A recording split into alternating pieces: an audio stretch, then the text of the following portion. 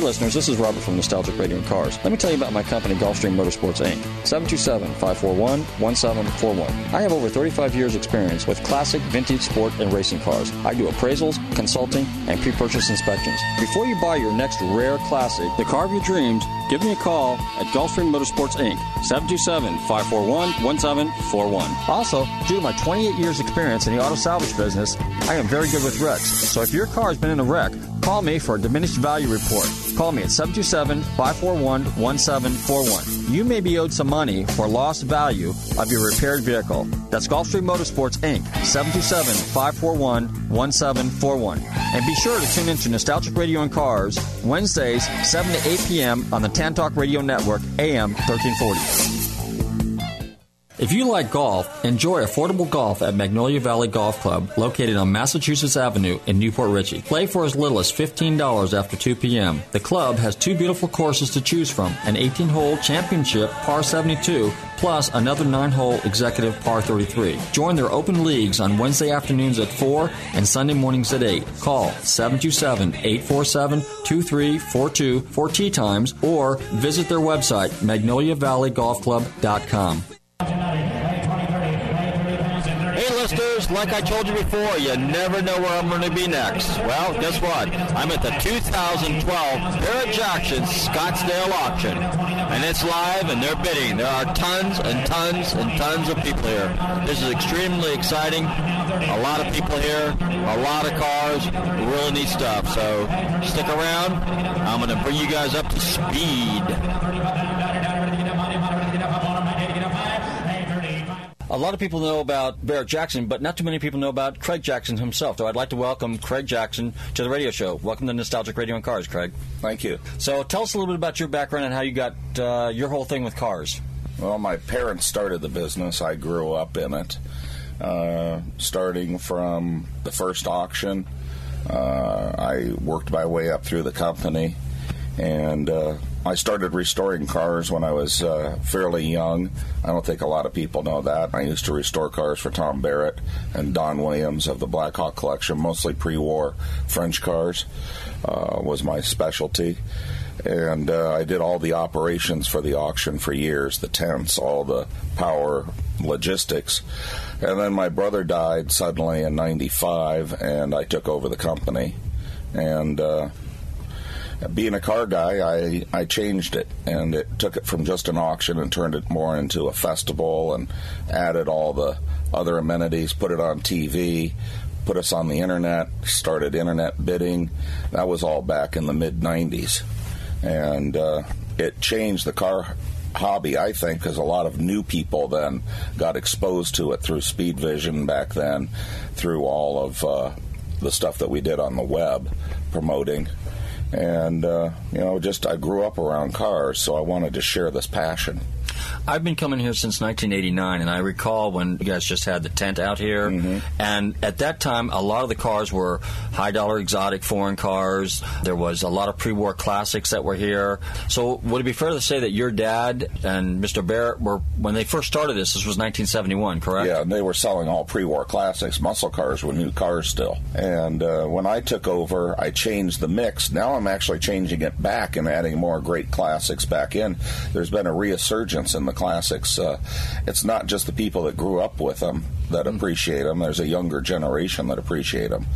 But I took us more towards muscle cars and more post-war cars. Would it be fair to say that you are in tune into what the market is? So in terms of like muscle cars, for example, that's kind of like the market right now, or has been for a number of years, but now we're seeing a slow trend back to pre-war classics, European cars. So now you're basically having those cars here as your inventory that you're auctioning off for guests and for buyers and bidders and so forth. Yeah, the pendulum swings both ways. You go from all pre-war classics to pretty much predominantly all muscle cars, and now the pendulum's come back that you're going to have I think because that market's gotten stronger again, as we saw last night. Several cars, at $1 million, $2 million that were pre-war cars. The profile of the people buying these cars now, would it be fair to say that a guy that's buying the Duesenberg or the Auburn or the Cord or the Delahaye might be the same guy also buying a muscle car, might be buying a foreign sports car of some kind? Yeah, people have diverse tastes, but people, like with the Tucker, there were several guys that have great collections but wanted a Tucker. So there was a lot of collectors that have vast collections. The guy that I thought was going to end up with it has one of the greatest collections of cars and has some of the best Shelbys and Corvette Grand Sports and cars like that, but he doesn't have a Tucker. Okay, he still doesn't have a Tucker. He still doesn't have a Tucker. I read an article, and I'm not sure when it was written, but it was probably in the early 2000 range, where they referenced Barrett-Jackson, the greatest show on earth. Do you recall that? And it's really true. I mean, you have single-handedly almost made this an industry leader, your operation here, and now you have 4 locations. So you've got Arizona, you got Los Angeles, Beach, and Palm Orange Beach County, and Vegas. Right. And Vegas was a natural for us. I mean, what we do here is pretty much like Las Vegas. It's fast-moving entertainment. We're a natural for there. What do you think about the fact that all the other auctions have now come? And we had RM for a while, but now you've got Gooding, you've got Bonham, you've got Russo, and you've got Silvers. I took and made that an advantage by the salon so that they can bring all their buyers, and they all came over here and bought. Well, no, but do you think it's good for the whole week, the whole venue? I mean, you've got the event going on down at the Pavilion. Is it good for the community, for Phoenix, Scottsdale as a whole, that it's become an auction mecca, so to speak? Well, most people still just come for Barrett-Jackson. I had a lot of people here that said they're not going to go to the other auction because I got the inventory they wanted. That's true. This is a destination. Some people will go there and look at stuff, but I think what we did here yesterday, there was a lot of people that decided not to take the journey because they're just little catalog auctions. They don't have all this other stuff. So unless they have a specific car you want, and I don't think it's a bad thing. I thought it was a good thing. One of the very, very good buyers that was in there hadn't been to Barrett-Jackson before. Gooding brought him into town, and he ended up buying here. Super. That's amazing. So. Now, you yourself, tell us a little bit about you. You do some vintage racing on the side. You're a private car collector. Tell us a little bit about your car collection, and you're involved in vintage racing. In fact, wasn't there a car down there? It was like a mid-'80s... if I read that right, there was a mid-'80s NASCAR down there that you had raced at one point in time? Okay. In my collection, I have Dan Gurney's AAR Cuda Trans Am car that he retired in. 1969/70 Javelin. That was a Kaplan car, then became a Penske prototype mule car for the 70 season. 70 Hemi Cuda convertible, plum crazy, white leather interior. ZL1 Rally Sport. I bought that from the original owner. 1970 Hemi Challenger, black car, bought that from the original owner. 71 Hemi Roadrunner, bought that from the second owner in England. 67 435 horsepower Corvette Red, bolt-ons, side pipes. The Green Hornet EXP 500, one of the rarest Shelbys, 68 prototype notchback Shelby experimental car with independent rear suspension, four-wheel disc brakes, and fuel injection. My kids own, through the trust, the 34th Shelby ever built. That was my brother's car. He left it to them in trust. Any 427 Cobras? 2 427 Cobras. The prototype wide hip car and the Smothers Brothers car. One's a Trailer Queen, one I drive. Oh, really? One just underwent a full McCluskey restoration, so I don't drive it, but the other one's a driver. 67 Shelby GT 500 Resto Mod with an all-aluminum 427 side oiler in it. Air conditioning and stereo. It's like a real Elnor. I drive that. It's a real GT 500. What do you vintage race now? The Cuda and the Javelin. Okay. I race Trans Am. Okay. What else do I have? Motorcycles, by chance? Are you into vintage motorcycles at all? Dirt bikes, not street bikes. Okay. I have vintage CZs and Elsinores and stuff like that. AJS Stormer. Husqvarnas. Can-Ams, KTMs, anything like that? None of those. Mostly European bikes. Mostly European bikes? Okay. I grew up in that era when they were still dominant until the Japanese took over. Yeah. What else in cars do I have? Buick GS Stage 1 4-speed convertible. Beautiful car. 74 Super Duty Trans Am. 4-speed car? 4-speed car. A couple of Boyd Coddington cars that were built on American Hot Rod. I'm trying to think what else. A Ford GT, a Bugatti Veyron. That's quite a few cars. That's an amazing collection and a collection to envy. Yeah, I like fast cars. Okay. A 1950s hot rod that was shown 3 times at the Oakland Roadster Show with Arden heads and a blower on it. That was built in 52. Wow. So all steel car with pedigree. What do you drive on a daily basis? Either an Escalade, Bentley GT, or the Veyron. I gotcha. Okay. Well, that's nice. So where are you planning on taking Barrett-Jackson from this level? I mean, you've got 4 venues. You cover the West Coast, obviously, and you've got the East Coast Florida event. Is there anything else? Oh, there's plans. I don't want my competitors to know, but okay. Yeah, I'm on the march. Okay, well, that's good. All right, well, Craig, I want to thank you for coming on Nostalgic Radio and Cars, and I really appreciate you taking the time to do this short interview, and look forward to seeing you in Florida. All right, see you there. All right, thank you. Thank you.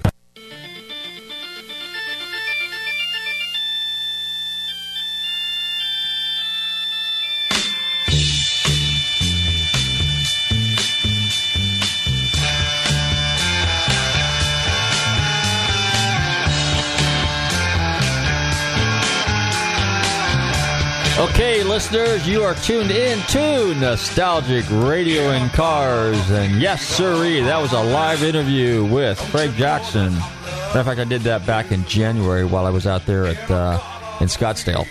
And pretty interesting guy, hard to get a hold of, but you know what? He finally gave me the time, and I was very happy to get it. Really nice guy when you get to know him. You know, it's like a lot of guys, you know, they got a persona that they have to maintain, you know, because they're who they are, you know. But Craig Jackson really, truly is a car guy, you know. I actually met him the first time back in the late 80s, early 90s when I was out in Scottsdale. And but I was just a car guy there, and you know, and he was just happened to be passing through, and he knew some people that I knew, and it was just a casual, hey there, hi there, ho there, you know, that type of deal. But anyway, and while we're on the subject of Barrett-Jackson, it is this weekend. Matter of fact, it starts tomorrow in West Palm Beach for 3 days. So tomorrow, Friday, and Saturday. So run to your computers real quick, obviously, and Google Barrett-Jackson and check out their inventory. They got some pretty cool cars on there. Matter of fact, while you're at your computer, you can Google Nostalgic Radio and Cars or tantalk1340.com, and you can see us live here in the studio in downtown Clearwater. As much as we'd like to say Clearwater Beach, we're here in Clearwater. Hey, Lee, how you doing tonight? I am fine. How are you? Pretty cool, pretty cool. Good, good. So, hey, we've had some great weather, haven't we, lately? Oh, it's been amazing, yeah. I know. Beautiful, you know. It beats Michigan. No chemtrails. No chemtrails. Yeah. But I've been waiting to say that for about, for a while. For a while. Yeah. You want a weather report? Yeah, go ahead. Give us a quick weather report. Give us the weather. See, 77 degrees, chemtrail-free skies today, nice and clear. Okay. Nice job, boys. Okay. Hope you're enjoying your day off. Anyway. And here's a shout-out from, what? I don't know. Spike, yeah, he's flying a gray 747. I don't know what the hell they use up there. Who knows? But anyway, hey, what do we got fired up on our turntable this evening? We got an oldie, don't we? I'm in the mood for I can't figure out who this is. I thought it was Elvis at first. Well, it's Tom Jones. But I'm just in the mood for just some silly songs, because it's just I'm just in a silly mood here, so I'm just going to have some fun. So we're just going to wing it. We don't have a guest. We just played that one little clip, and then we got another clip later that we're going to play. So let's just drop it in the groove, as they say. I'm going to tell you a story that's all about this job I had one time as a talent scout. I had a hard day at the office and the boss wasn't in town. The day this hairy-legged guitar picker just happened to come around. Well, he walks into my office with this great big grin. And folks, that's where my story really begins.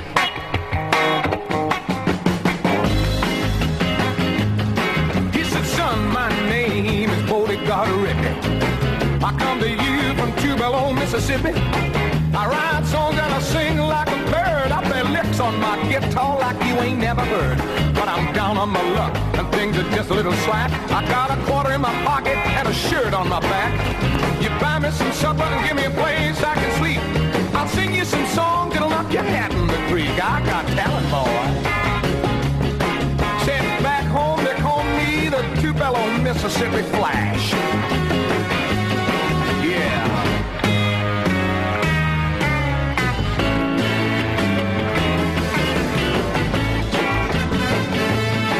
Well, I knew I was in the room with some kind of a nut when he pulled out that pack of used cigarette butts. So that's when I told him we can't use you today. So I handed the bar $1 and sent him on his way. Well, the boss got back and we both had a laugh. I told him about the Tupelo, Mississippi Flash. And pretty soon I had the story circulating around about this Mississippi nut that we had in our town. I said, watch him, everybody. The boy's squarely. He walks around calling himself the Tupelo, Mississippi Flash.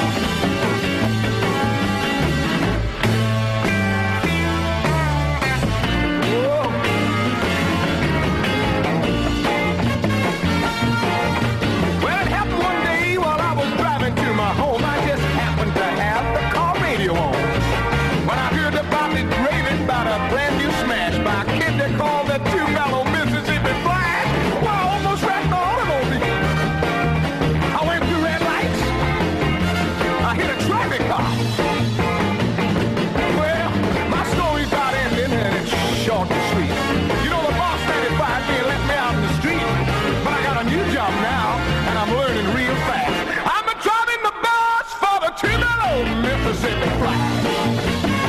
Oh, and there's a Cadillac I'm driving that for him too. And the yacht he's got, and a big fat airplane. Oh, chauffeur so good, I always say. Tupelo, Mississippi, you ever heard of that? Oh, I ought to kill the boy. Help him, somebody. Hey, listeners, this is Robert from Nostalgic Radio and Cars. Hey listeners, this is Robert from Nostalgic Radio and Cars. We all love to eat. Well, I would like to tell you about my friends at the Rib Shack Barbecue on West Bay Drive in downtown Largo. Their menu offers family-sized takeout dinners like delicious ribs, chicken, beef, and pork, or sit-down barbecue dinners, sandwiches, and even desserts. They will also cater your party. Everything is barbecued fresh using real oak for that great smoky flavor. So visit my friends Corey, Jed, and Kurt at the Rib Shack Barbecue in downtown Largo, 600 West Bay Drive, or call them for a takeout order at 727-501-9090. That's 727-501-9090. They truly have the best smoking barbecue in town. Oh, and be sure and check out their great barbecue sauce. That's the Rib Shack Barbecue in downtown Largo, 727-501-9090. I'm telling Robert from Nostalgic Radio and Cars sent you.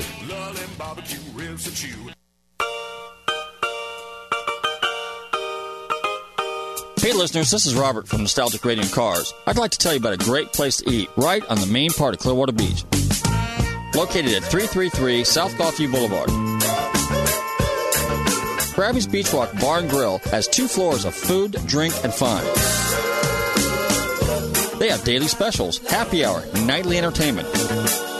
Their menu caters to seafood lovers as well as land lovers.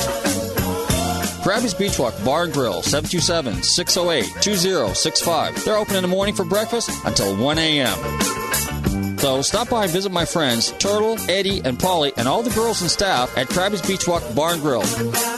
That's 727-608-2065. Mention Nostalgic Radio and Cars, and you never know, you might get a free drink. That's Krabby's Beach Walk Bar and Grill on Clearwater Beach, 727-608-2065. We're back, and you're tuned into Nostalgic Radio and Cars, and we are live in downtown Clearwater, as I said before. Anyway, hey, how about a couple shout-outs to my usual buds? If you guys need signs, give Dougie a call at the sign shop. He's going to be making a really cool banner for us, and he's been making my decals, which, you know what? If you call in 441-3000, and you are it doesn't matter, just call in 441-3000-727, and leave Lee your address. We will mail you a decal or two.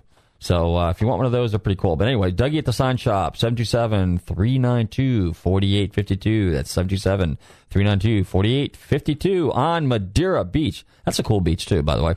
And then, of course, if you need a squad car or a squad SUV, he's actually got some pretty cool those Magnum wagons, which are kind of wicked. I like those myself. I think those would look really cool with a nice set of polished aluminum 20s on them.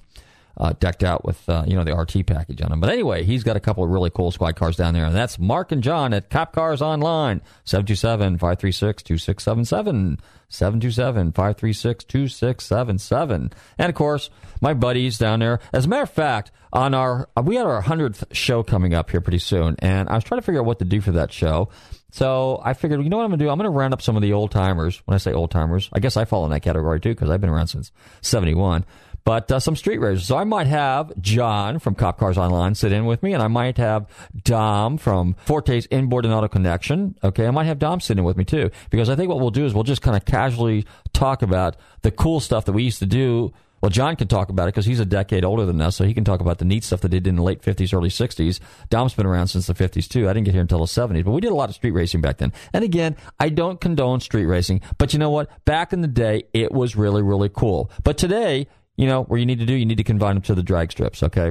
And or road courses or something like that. But anyway, so a big shout out to my friend Dom Forte at Forte's Inboard and Auto Connection. That's down there in Pinellas Park on 66th Street, 727-544-6440, 727-544-6440. Hey, and if you need a really cheap car just to kind of buzz around with, a little buy here, pay here type beater, give my buddy Mark at Mark's Auto Sales a call, 727-572-0354, 727-572-0354. You know what?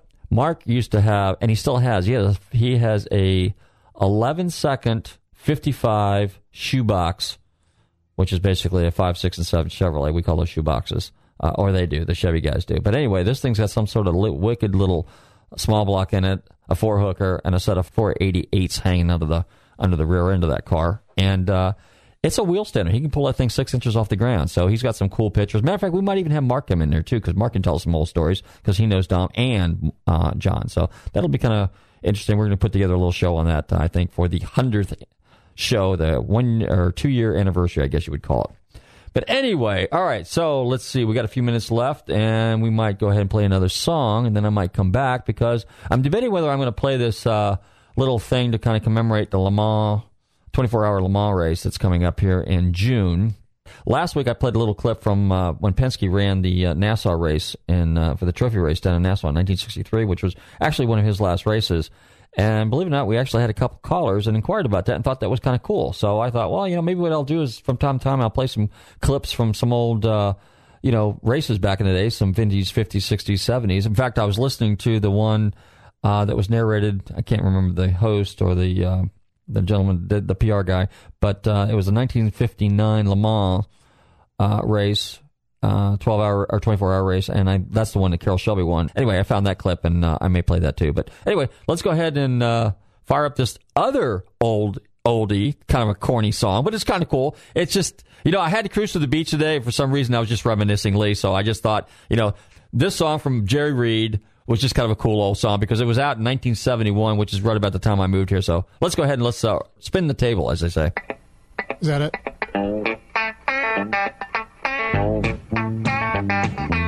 Yeah, here comes Amos. Now Amos Moses was a Cajun. He lived by himself in the swamp. They hunted alligator for a living. They just knock him in the head with a stump. The Louisiana law gon' get you, Amos. It ain't legal hunting alligator down in the swamp, boy. Now everybody blamed his old man for making him mean as a snake. When Amos Moses was a boy, his daddy would use him by alligator bait. Tie a rope around his waist and throw him in the swamp. Alligator bait in the Louisiana bayou. About 45 minutes southeast of Thibodaux, Louisiana, lived a man called Doc Millsap and his pretty wife Hannah. Well, they raised up a son that could eat up his bed and groceries. Named him after a man of the cloth. Called him Amos Moses. Yeah. Now all the folks around South Louisiana said Amos was a hell of a man. He could trap the biggest, the meanest alligator and just use one hand. That's all he got left, called alligator bit it. Left arm gone clean up to the elbow. Well, the sheriff got wind that swamp trapping alligator skin. So he stuck in the swamp, gonna get the boy, but he never come out again. Well, I wonder where the Louisiana chef went to. Well, you can so get lost in the Louisiana bayou. About 45 minutes southeast of Thibodaux, Louisiana. Lived a cat called Doc Millsap and his pretty wife Hannah. Well, they raised up a son that could eat up his weight in groceries. Named him after a man of the cloth. Called him Amos Moses. Sit down on him, Amos. Make it count, son. About 45 minutes southeast of Thibodaux, Louisiana.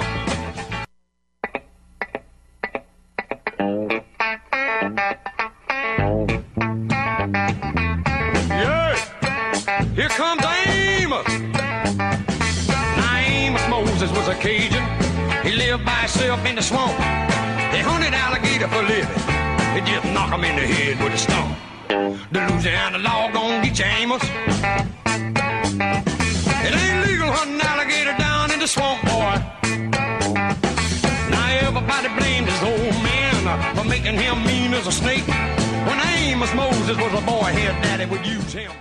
All right, we're back, and you're tuned in to, you know what, we got some studio issues tonight, but, it happens with the equipment. It's all my fault. No, it's not your fault, Lee. It's just, it's the buttons. But anyway. Screwing up. Okay, but anyway, hey, you know what? I think I mentioned you guys once before, if you guys are avid listeners, okay?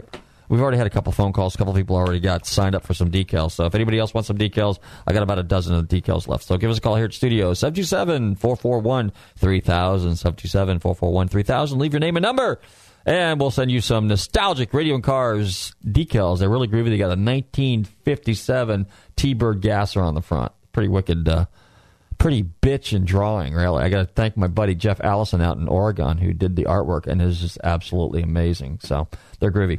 Anyway, and matter of fact, a lot of my customers, I've been running around town. I've been actually sticking them on their front door. So when you walk up to the door, you open the door of their business, at eye level, you'll see a nostalgic Radio and Cars, WTAN radio sticker. How about that? That's cool. Anyway, so where was it going with this? Nice logo, by the way. Yeah, it is pretty cool. It is. Yeah. It's a trick piece of artwork.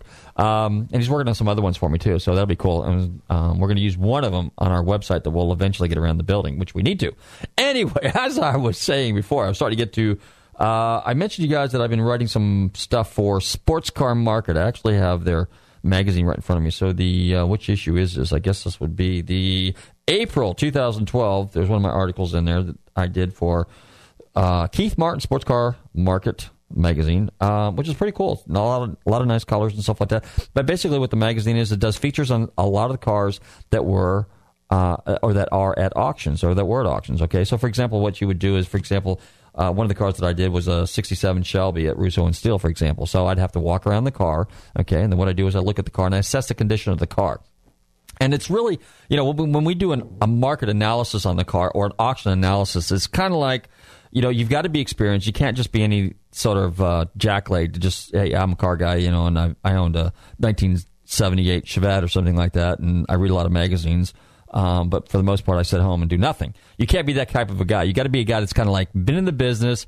You don't get to apply for the job. You're basically referred to, or you're referred. I mean, your name is kind of like thrown in the hat, so to speak, and then they call you up and they ask you all kinds of questions and they quiz you, and they want to make absolutely sure that you are qualified. And of course, they want to make sure you can get to the auctions. Okay, and you got to pretty much do that on your own dime. They do reimburse you, however, or pay you a little something for looking at the cars and writing the articles. But as an example, okay, like I'm talking about this 67 Shelby GT500. Take that back. It was a 67 GT350, okay?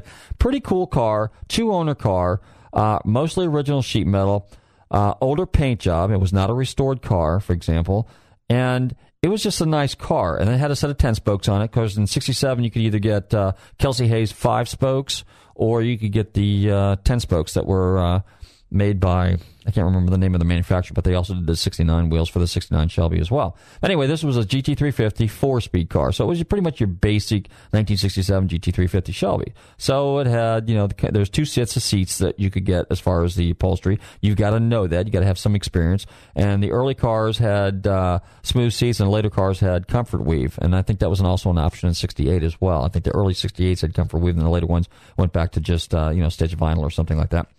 And but at any rate, so I'd walk around the car, and you have to kind of know the cars, and you have to be able to look at the condition. You have to tell whether it's reproduction parts, whether it's original parts or not. But in this case, the car was fairly original piece.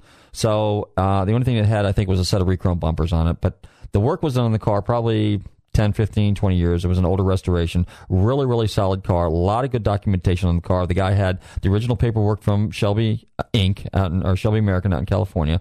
He had the transportation sheets, which was kind of rare. You rarely ever find those. So when the car left Detroit, actually take that back, when it left San Jose, because it was a 67, it actually has the truck info, the transport info. So there was like 6 67 Shelbys, or Mustangs is what they started out as, on their way to the Los Angeles facility there where Carroll Shelby was.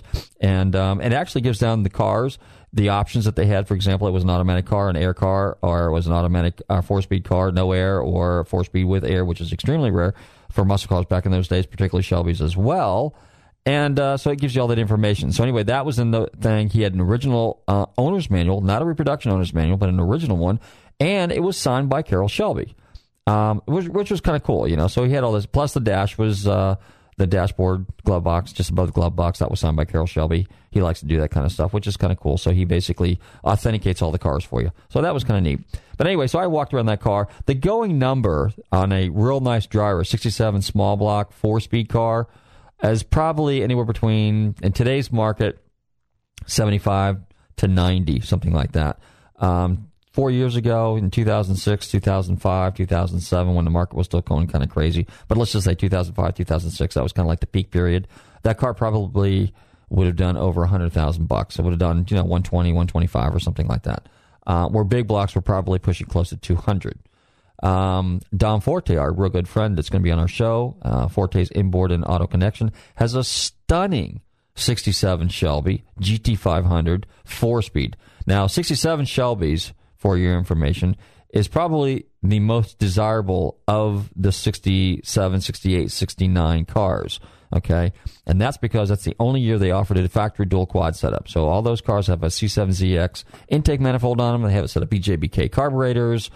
BJ is the first designation, or it's got like a C6. Actually, they were a C5 carburetor, but the BJ/BK designation denotes that it was used for a 67 428 coverage, or 428 car, not coverage, because they didn't have coverage until mid-68. So anything prior to a 66, 67, 428 car would have been engine would have been a PI motor, what they call police interceptor. Base motor, just a mild cam in it, nothing really spectacular or anything like that. Instead of aluminum pistons, maybe more than likely probably cast. But anyway, it came with a factory dual quad setup.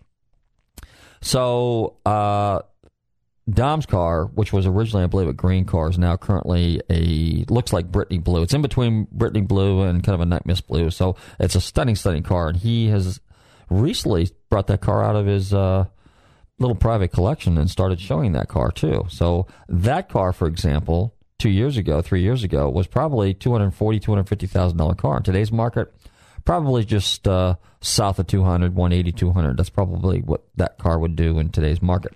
But back to the 67. So the 67 was a pretty nice car. I pegged the car at somewhere around 70, 80, because it was just, the paint was a little edgy, the interior was a little bit worn, but it had the kind of a nice patina to it. It wasn't abused.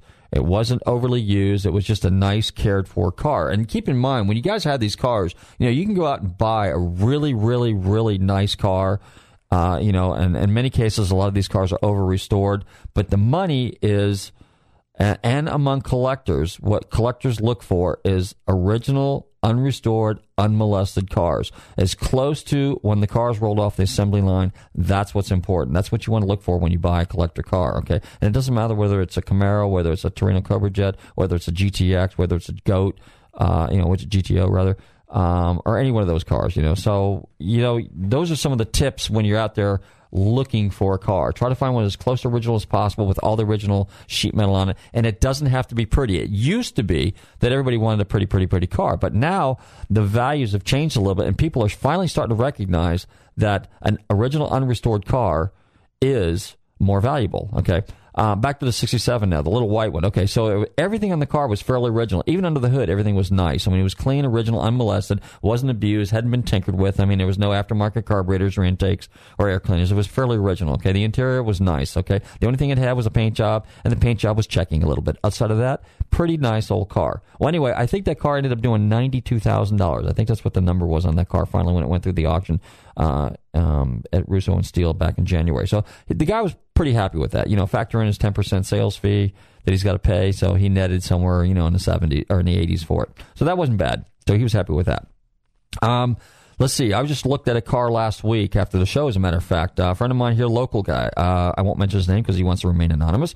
But he also has a really, really nice GT500 Shelby KR. KR stands for King of the Road. Okay, and the King of the Road cars, which is the second half of the production for the 68 Shelbys, the KRs all have 428 Cobrajets. Anything prior to that would have basically a 67, 68 early motor, which is a PI, Police Interceptor 428. So they don't have the extra heavy-duty webbing in the block, and they don't have the extra heavy-duty rods, the Cobrajet rods or anything like that. But it's still a stout motor, okay, the PI motors. But the Cobrajet is the one that everybody is looking for. But anyway, so my friend's car, won't mention any names again, almost caught myself there. But anyway, his car is a really nice blue, close to an Acapulco blue, 68 automatic, no air car. Very, very nicely done. Probably to the point where almost too nice to drive, because now he's got this car. He bought it years ago. He paid a fair amount of money for it. He's trying to get, he's looking to get somewhere in the 150 range for it. So if you guys, hey, by the way, if you guys have any interest in any of these cars that I'm mentioning, some of these cars are for sale. Some of these cars, they are, well, let's put it this way. They are for sale. At the right price. But if you have any interest in, give me a call. My number is 727-541-1741. That's 727-541-1741. Give me a call at Gulfstream Motorsports, and I'll be glad to help you out with some of these cars. Or if there's something else you're looking for, because I do broker cars, I do consulting, I do pre-purchase inspections, and I do appraisals. And I've been in this business for quite some time. As a matter of fact, really my car background as a car guy is the wrecking and salvage yard. I don't even know if I've ever really sat on the show and talked about what I used to do. Have I, Lee? So, but anyway, that's what I used to do. I was in the wrecking yard business, and that was just purely by accident, because actually my background's real estate. I had a piece of property I couldn't rent, so I bought a car, parted it out, bought another car, parted it out, bought another car, parted it out. Next thing you know, I had a whole bunch of junk cars laying around, or at least by definition, to the code enforcement people, it was a junk car. But my definition, and all my customers and my collector friends, they were just really, really cool relics. They were restorable classics, as we called it. But at any rate, getting back to that back in that day in 1982, I actually started out with Mustangs. And at one point, I probably had the largest collection, the largest inventory of used Mustangs probably in the state of Florida. At one point, I had 800 Mustangs on the ground, scattered everywhere, between two salvage yards. That's 800 Mustangs. That's a lot of cars. But that's back when you can buy them for a few $100. And what's really sad is the cars that I bought back in the day, and I parted out and I junked, are better than the cars that they fix today. Those cars had original sheet metal, original quarter panels, original doors, original fenders, the stuff that people would kill for. But what happened is in the early 80s, the mid-80s, like 85, 86, 87, okay, the reproduction market got really, really fired up and really, really hot. So the first thing they started doing is they started reproducing doors, and not doors so much, but hoods and fenders and bumpers and all the all the sheet metal. Well, that kind of impacted my business a little bit. And then, of course, the trim stuff they were doing anyway. They were reproducing the upholstery kits. They were reproducing headliners. They were reproducing dash pads. Although, keep in mind, a lot of the reproduction stuff was on the market back in the late 70s, actually, early 80s. But a lot of the OEM stuff, which is original equipment manufacturer, that's what OEM stands for. NOS is new old stock. So if you see those two designations, that's what they mean.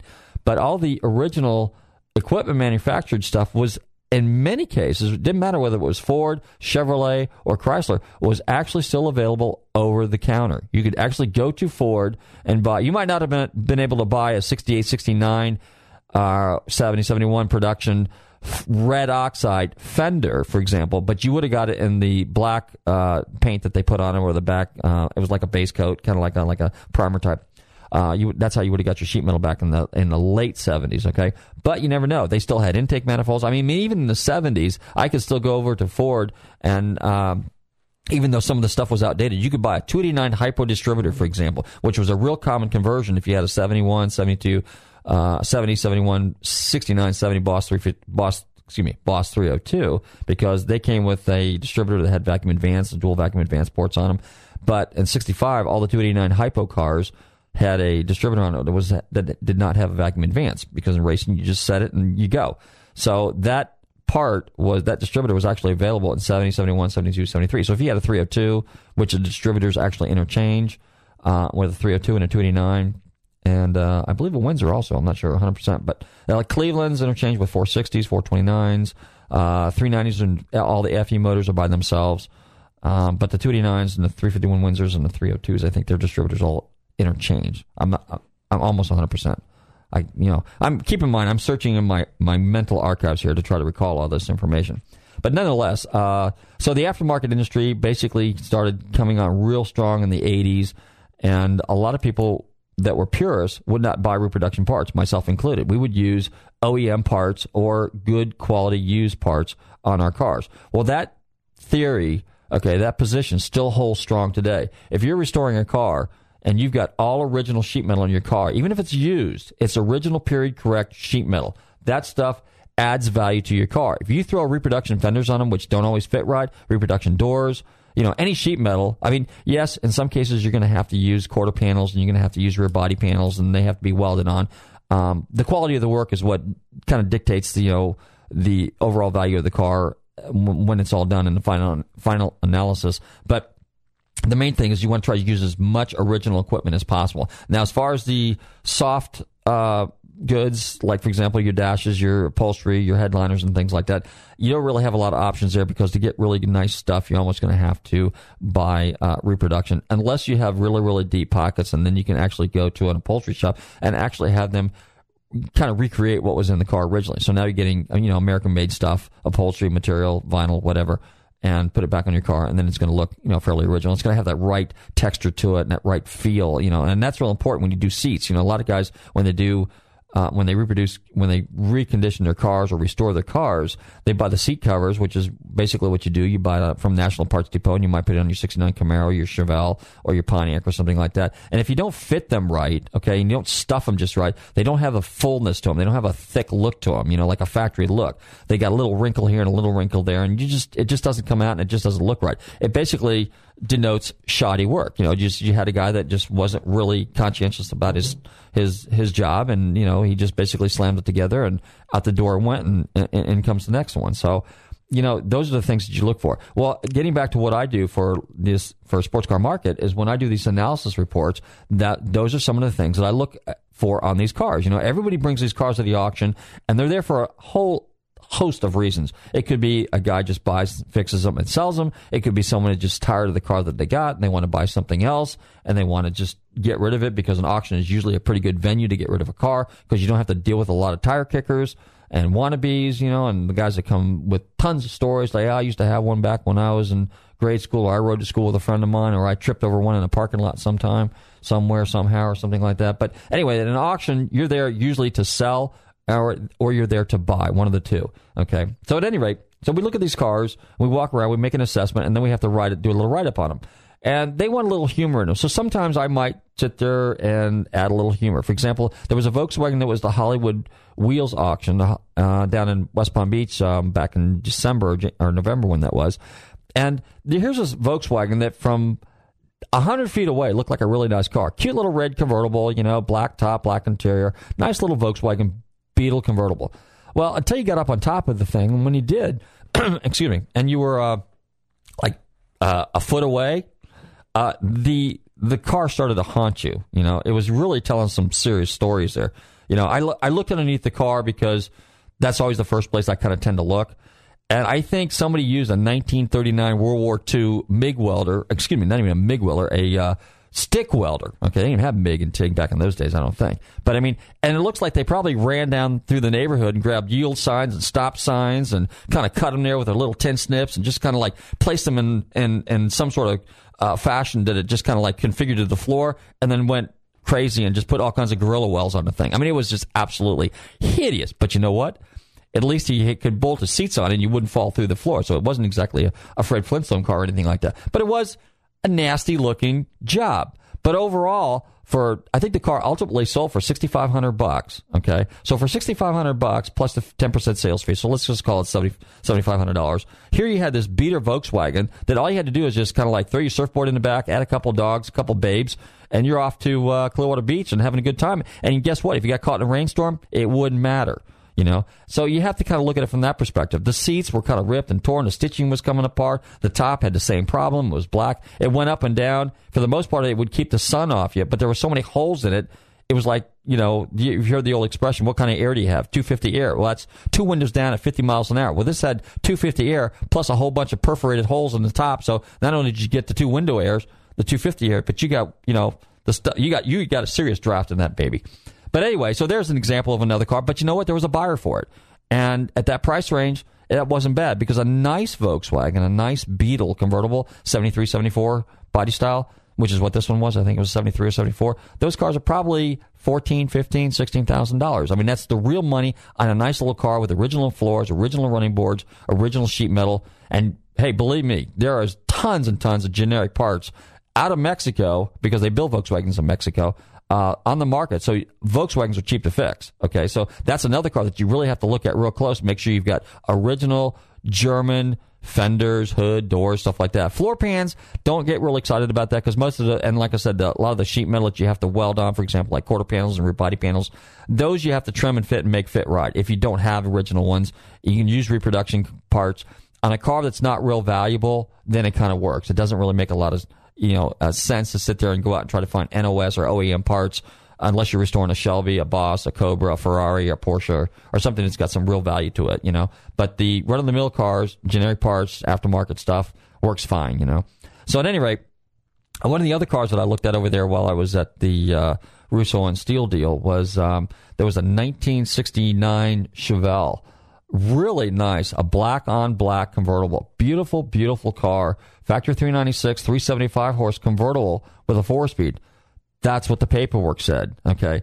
The problem with the Chevrolet is that 66, 67, 68, all the SS396 cars have a 138 code designation in the serial number, from what I recall, okay? I'm pretty sure about that.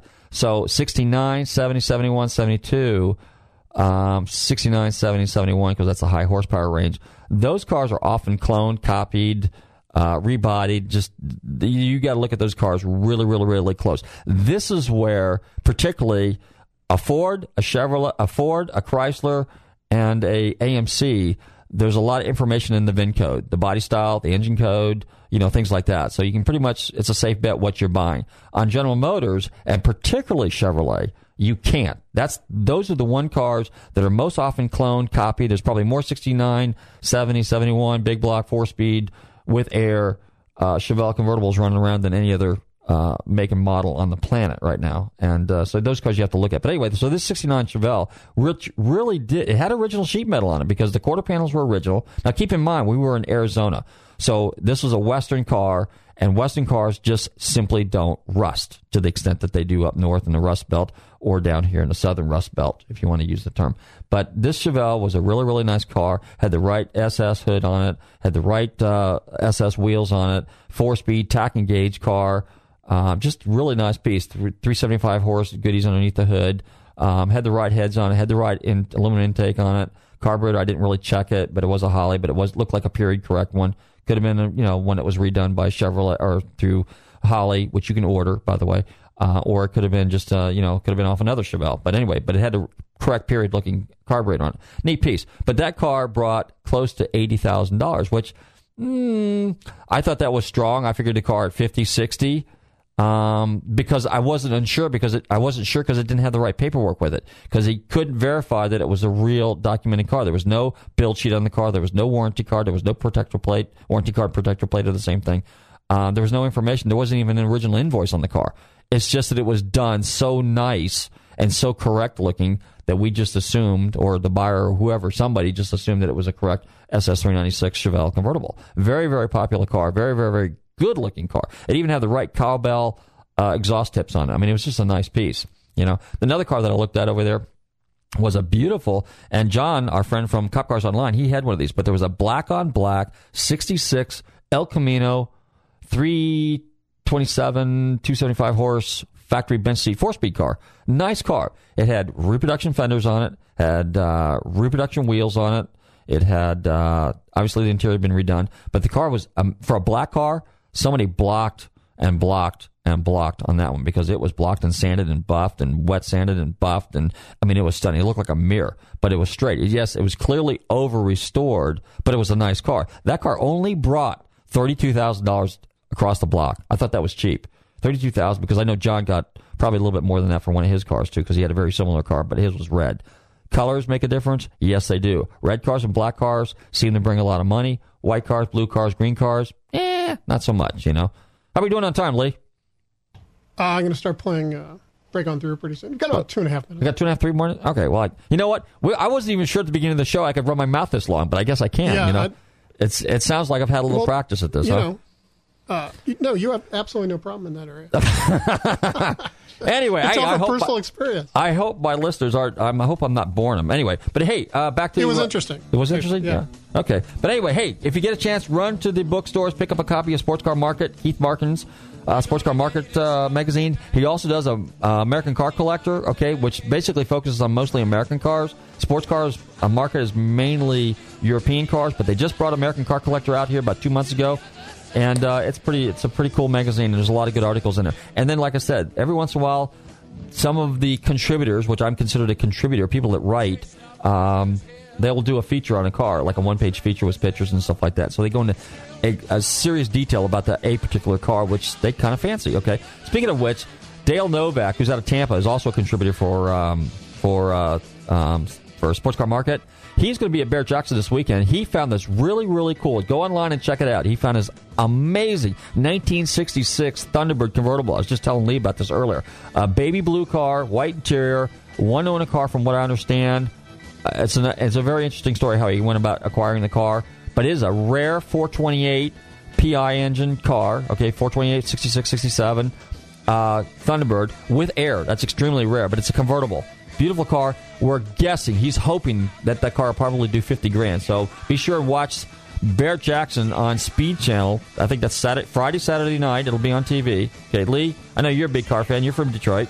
And you like Thunderbirds, too. Yeah, I love those old T-Birds. Oh, they're great cars. But anyway, so Dale found this really, really cool car. And he's going to be doing the ride-ups down there at Barrett-Jackson, which will be featured in American Car Collector in a couple of months. So he's going to do a special article on that 66 Thunderbird, which is an absolutely stunning car. So anyway, everybody else, I want to thank you guys for tuning in to Nostalgic Radio and Cars. I hope it didn't bore the heck out of you guys. Be sure and tune in next week, same time, 7 o'clock. And drive carefully, stay safe, love your family. And I want to see you guys at some of the car shows. Hey, and if you really are up for a real road trip, Columbus, Ohio is the Big Ford Show this weekend also, okay? And how are we doing on time, Lee? Oh, about 15, 20 seconds. 15, 20 seconds. All right, that gives me enough time to basically say goodbye again. All right, so we'll see you guys next week. I got a really cool guest coming up next week, and I got an even more important cool guest coming up in a couple weeks from now. So we'll see you guys next week and at some of the car shows.